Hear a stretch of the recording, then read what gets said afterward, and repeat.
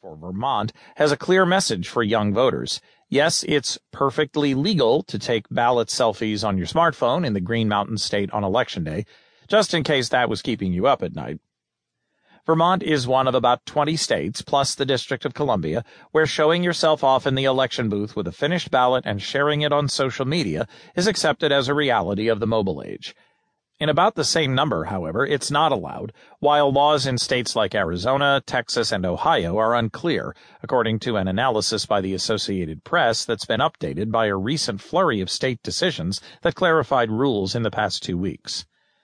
While some states have penalties, including New York and Illinois, the bans on photo taking in the booth have